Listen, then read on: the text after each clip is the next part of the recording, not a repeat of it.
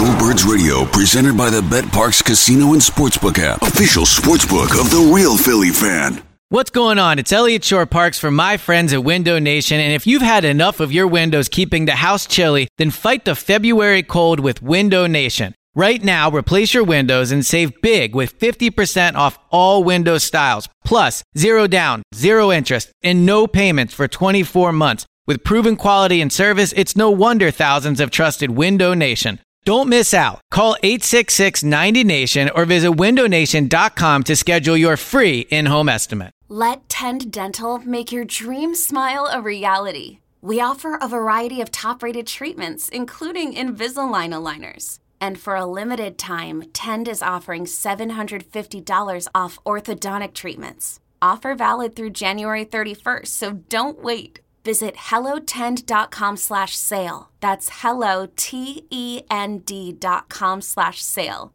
And book your free consult today. Eagles have a draft coming up in 16 days. And for more on Howie Roseman, the draft, first-round possibilities, the entire thing, we talked to our Eagles beat reporter, Mr. Elliott Shore-Parks. How you doing, Elliott? Hey, what's going on? How you guys doing? Elliott, doesn't that woman have to at least issue some form of I'm sorry about that. He gets carried away, even if it's one of them. I think you should just deal with it. It is what it is. It's a dog. Things happen. You just got to get over it.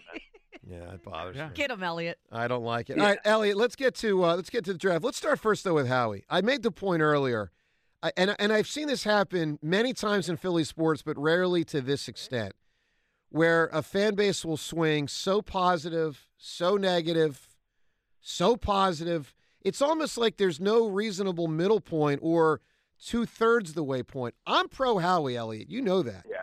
But I find the town's reaction to the success of the Eagles in 2022 and Howie's success a little absurd. It's almost like now he can't do anything wrong. Don't people remember the, down years? Yeah, I think that part of that is just the reality of being in the Philly spotlight for so long, right? You even see that a little bit with Joel Embiid, how people swing on him. Howie's been here in our Philly sports lives for probably longer than, the last 10 years, like longer than anybody else in some ways. So I think that's a little bit part of it. We've seen a lot of different iterations of Howie, but, especially when it comes to the draft, I think people have to accept that there are going to be misses. Every year around the draft, we do this thing of, well, Howie can't draft, right? And Reagor and Dillard and these people. All GMs miss picks. So I understand that why around the draft there is a little bit of oh, well, Howie's not that good at drafting. But ultimately, if you look at the job Howie has done, he's been one of the best general managers in the NFL over the last, 5 years, or however you want to do it. So I think that no GM deserves unwavering support. They're going to make mistakes. It's fair to question things they do. But I think that the one thing you can say about Howie is, for the most part, every move he makes, whether it works out or not, there's usually good logic behind it. And I think that's the making of a good general manager. Yeah, I agree. And speaking of dicey draft picks, Jordan Davis, is he considered a starter at this point?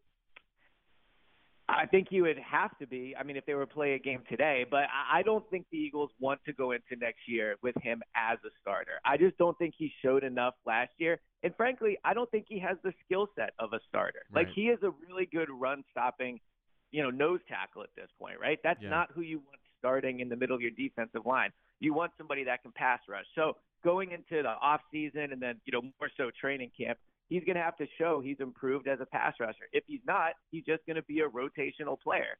And if he's a really good run stopper, sure, there's value in that as a roster spot. But when the Eagles drafted him, they were pretty clear in saying they felt he could be a 3-down player. And I don't think he showed that last year. And until he does show that, I think they're going to continually look for replacements, including in this year's draft. We know they like to rotate all the D-line, including the defensive ends. Is Brandon Graham now considered a starter after being relegated to a backup role last season? Right. No, I think you'll see him play the exact same role he did last year. I think you'll still see Hassan Reddick and Josh Sweat out there at the beginning of games. I think they'll get more snaps than Brandon, and that's a good thing. If you look at how well Brandon played last year, I think that role at this point in his career is perfect for him. And I also think that Hassan Reddick and Josh Sweat have earned to get snaps over Brandon Graham. As good as he was last year, Sweat and Reddick were one of the better pass rushing duos in the NFL. So I think that when you look at their edge position heading into the draft, they can feel good about Reddick. They can feel good about Sweat. They can feel good about Graham for next year. But they do need to add like a really legit young edge rushing prospect because the guys they have behind them, you can talk yourself into for maybe rotational guys, but they don't have anybody else on the roster where you go, okay, he can turn into a stud edge rusher. And we know how much Howie values the lines. That is also a position I think maybe at 30 or if they move up from 10 that they'll take into consideration. We got a new strong safety. Why is the Terrell Edmonds signing getting so little attention? We have not talked about this, Joe. Yeah, only a little bit, very little bit. Yeah. I mean, I think that just with the draft excitement, signing Terrell Edmonds has been overlooked a little. I think it's a very good signing. I mean, you can make the argument he was better than Chauncey Gardner-Johnson was last year, just in terms of coverage, in terms of tackles. Didn't have the interceptions, which are clearly big plays, but interceptions are not always the best indicator of how well someone in the secondary is playing. So, if you look at Terrell Edmonds, he's going to come in. He started a ton of games in his career. He's played the position a ton. I don't think he's like a high upside guy. Like you can make the argument if, continue the comparison to Chauncey. Chauncey probably has more like elite qualities in his body. But I think that Terrell Edmonds will come in and be an extremely solid starter for them. Yeah. And, they'll keep looking at the position for sure. I think they have him penciled in as a starter. But, I think it was a very good signing, especially for the money. I mean, they paid almost nothing in his contract. So I think it was a smart move. Elliot Shore-Parks with us here now, 16 days of the draft. All right, Elliot, let's get to the draft. One of the big theories in sports, I guess in life, in business, is zig when people think you're going to zag and vice versa. Most NFL people don't think Howie's going to draft a running back in the first round. Do you think this is the year when he actually zags and actually gets Bijan Robinson? Are they going to draft him? Man, I've had such a hard time getting a read on this because I think when you say like zig when everyone else zags, I get what you're saying, right? Like taking a running back at 10, that's traditionally not what good teams do. Like, so I get the zag part of that. But it kind of isn't really a huge zag. I mean, he is one of the best 5 players in the entire draft, and you can talk about getting him at 10. Now, another reason I think that there's a chance he does it is because they really liked Christian McCaffrey coming out. And he's not the pass catcher that Christian McCaffrey is, but he is an excellent pass catcher. So I think there's an argument for saying, not only is this guy going to be a running back, he can be a pretty big part of our passing game. And I also think with Bijan, sometimes he's viewed as a luxury, like, oh, well, you can add him on top of the offense.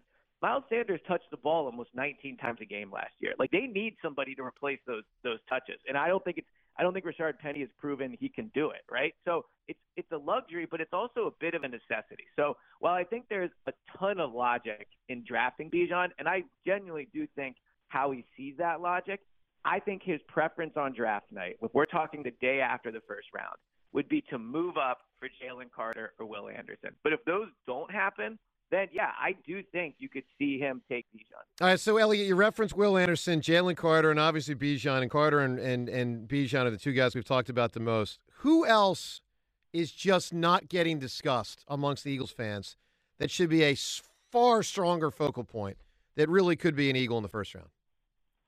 So I think at 10, Nolan Smith is someone to keep an eye on because I think that if he's not going to take Bijan, like if he's just decided, look, we're not taking a running back that high, and you're sitting there at 10, I think Nolan Smith checks off a number of other important boxes. One, he's an edge rusher. So he's a position that, A, they value, but also, like I was just saying, they need somebody at, right? Like they need somebody to develop into another elite edge rusher like Reddick and like Sweat. So he checks off 2 important boxes.